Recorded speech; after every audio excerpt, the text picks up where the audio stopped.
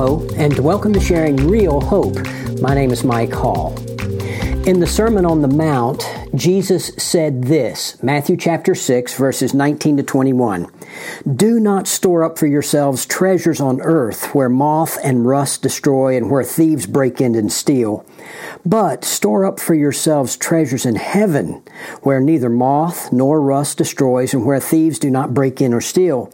For where your treasure is, there your heart will be also. The big question on today's podcast is this: where is your heart? I want to say it again. Where is your heart? For genuine Christ followers, Paul lays it out in Colossians chapter 3, verses 1 to 4. Listen as the Word of God is read. Therefore, if or since you have been raised up with Christ, keep seeking the things above where Christ is, seated at the right hand of God. Set your mind on things above, not on the things that are on earth. For you have died, and your life is hidden with Christ in God. When Christ, who is our life, is revealed, then you also will be revealed with Him in glory. Now those verses there tell us where our heart, where our mind should be. And we're kind of using those two terms interchangeably because our heart, our soul, our mind are all connected. And it really is talking about a mindset, about an attitude, about a life philosophy, about how we operate, where our heart is. Where is your heart? So here Paul says, since we have been co-resurrected with Christ, raised with Christ, that literally means that when Christ was raised from the dead, we were raised to eternal life with Him in the mind of Almighty God. Since we have been raised with Christ, then there are two verbs that follow this statement. Two verbs. They're both in the present imperative tense. Now, what that means is this. An imperative is a command. In the present tense is a command to do something on an ongoing basis. Here are those two present imperative verbs. Keep seeking is the one. Since you've been raised with Christ, keep seeking the things above. And the second one is set your mind. Set your mind. Keep setting your mind on things above. So in both of those verbs tell us to seek and to set our mind and do it on an ongoing basis on things above. Things, not things on the earth. And he contrasts that. He says, don't seek things of the earth, but seek things that are heavenly. Now, we'll try to find out what that means in just a moment, but if you look in Philippians chapter 3, you'll get to see the two contrasting minds, the two contrasting hearts. And I pray that God's Word today will penetrate your heart, your mind, and help you to see where you are on this scale, one mindset or another mindset. There's not a third. There's only two. Listen to what Philippians chapter 3, verses 17 to 21 say. Brethren, join in following my example and observe those who walk according to the pattern you have in us. For many walk, of whom I have often told you and now tell you even weeping, that they are enemies of the cross of Christ. There is mindset number one. Paul does not mince any words. He says on the one side, here is the mindset, they're enemies of the cross of Christ. Now, you may not think of yourself as an enemy of the cross of Christ, and you may not be. But I want to tell you, if you are not following Jesus Christ, if your heart is not set on things above, then there's no, again, middle ground. There's no gray shades here. It's black or white. You are an enemy of the cross. And here is what he says characterizes that in verse 19. Those that are enemies of the cross, whose end is destruction. That's the first one. The word end there is a very interesting word. That is their ultimate destiny. Their ultimate destiny is destruction, and that doesn't mean to be annihilated. From other scriptures, plenty of them, we're told that that punishment is eternal. And so that's what it's talking about. Their ultimate destiny is eternal punishment. But it goes on to say, whose God is their appetite. There's a second thing. See, their appetite or their desires rule their life. Is that the way it is with you? Does your appetite, does your desires rule your life? And it's not just talking about an appetite for food, but what do you desire? What are your appetites? Are they all self-centered? Are they all about you? Is your appetite for things that are not godly, things that are not righteous? Their appetite is their God. And the third thing, their glory is their shame, is in their shame. Now, there are many ways you could go with this, but you know, in the day that we are living, if you just open your eyes, you see this in an exaggerated fashion. Shameful things that people glory in, you know, sexual things, and perverted sexual things outside of God's boundary lines. And then people will march in the streets to glory in their shame. But that's the exaggerated version. But, you know, on an even less exaggerated or smaller scale, what is it that you glory in? It could be a prideful thing over how we look, over what we have, over what we've accomplished. And those accomplishments are what we live in, and a wrong kind of pride. Glory in their shame. It is an earthly mindset.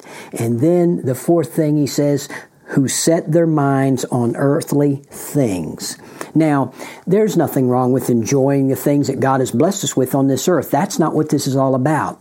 What this is all about is where our heart is, where our attitude is, where our drive is, how we approach life. If we approach life to live life on this earth as if this is a forever thing, and we put our roots way down deep in this earth, and it's all about what I can gain on this earth, and it's all about living a life to the fullest on this earth apart from God. That's what we're talking about here. But then we go on to see the contrasting mindset.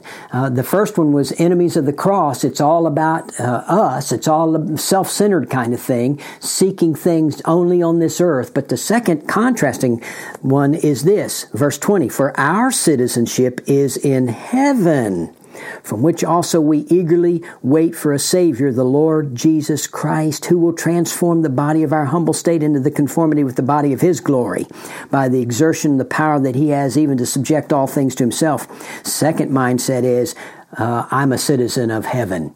I'm a citizen of heaven, and I fully recognize that, and I live like I'm a citizen of heaven. How does a citizen of heaven live? Well, right here in the verse, they eagerly wait for a Savior, the Lord Jesus Christ. They eagerly wait. We have an anticipation. We realize that there is a future.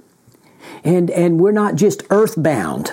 We're not just all about putting deep roots down here on earth as if we're going to live here forever. And apart from Almighty God, God is out of the picture in our minds and in our plans and in our actions. Not like that, but we eagerly wait for our Savior, the Lord Jesus Christ. If I back up in this chapter, and I back up to verse 15, Paul said, let us therefore, as many as are perfect or mature, have this attitude, this mindset, and this heart. And what is the attitude or heart he's talking about? Well, he's referring back to verses 12 through 14, where he is talking about we haven't yet arrived, and we forget what lies behind, and we reach forward. We're stretching forward to what lies ahead and press on toward the goal for the prize. And that prize is the upward call of God in Christ Jesus. In other words, we have an attitude of I haven't arrived yet, and I want to grow in Christ, and I want to become more like Christ. That is a heavenly mindset. It is a citizenship in heaven mindset. 2 Corinthians chapters 4 and 5 go into the right perspective, the mindset, the heavenly mindset. In 2 Corinthians chapter 4 verse 16 it says, therefore from now on I'm reading the wrong verse. Verse 16, therefore we do not lose heart, but though our outer man is decaying, yet our inner man is being renewed day by day. For momentary light affliction is producing for us an eternal weight of glory far beyond comparison, while we look not at the things which are seen, but at the things which are not seen.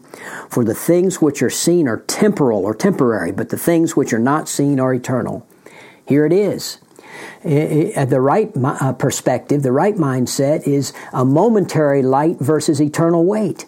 See, we have this momentary light affliction. We have this struggle right now in this earth, but we don't focus on that. We don't zero in on that. We see beyond the momentary light affliction and the struggles of this life to the eternal weight of glory.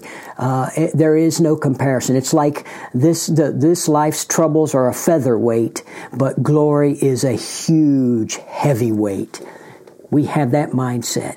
We have the mindset of focusing on things that are not seen, that are eternal, versus things that are seen, that are temporary. You know, if all we see is what's going on in this nasty world and what's going on in our life right at this moment, and we don't put it in the context of the next life, of the eternal, where we'll spend, this life is just brief. It's just a flash in the pan, but the next life in eternity.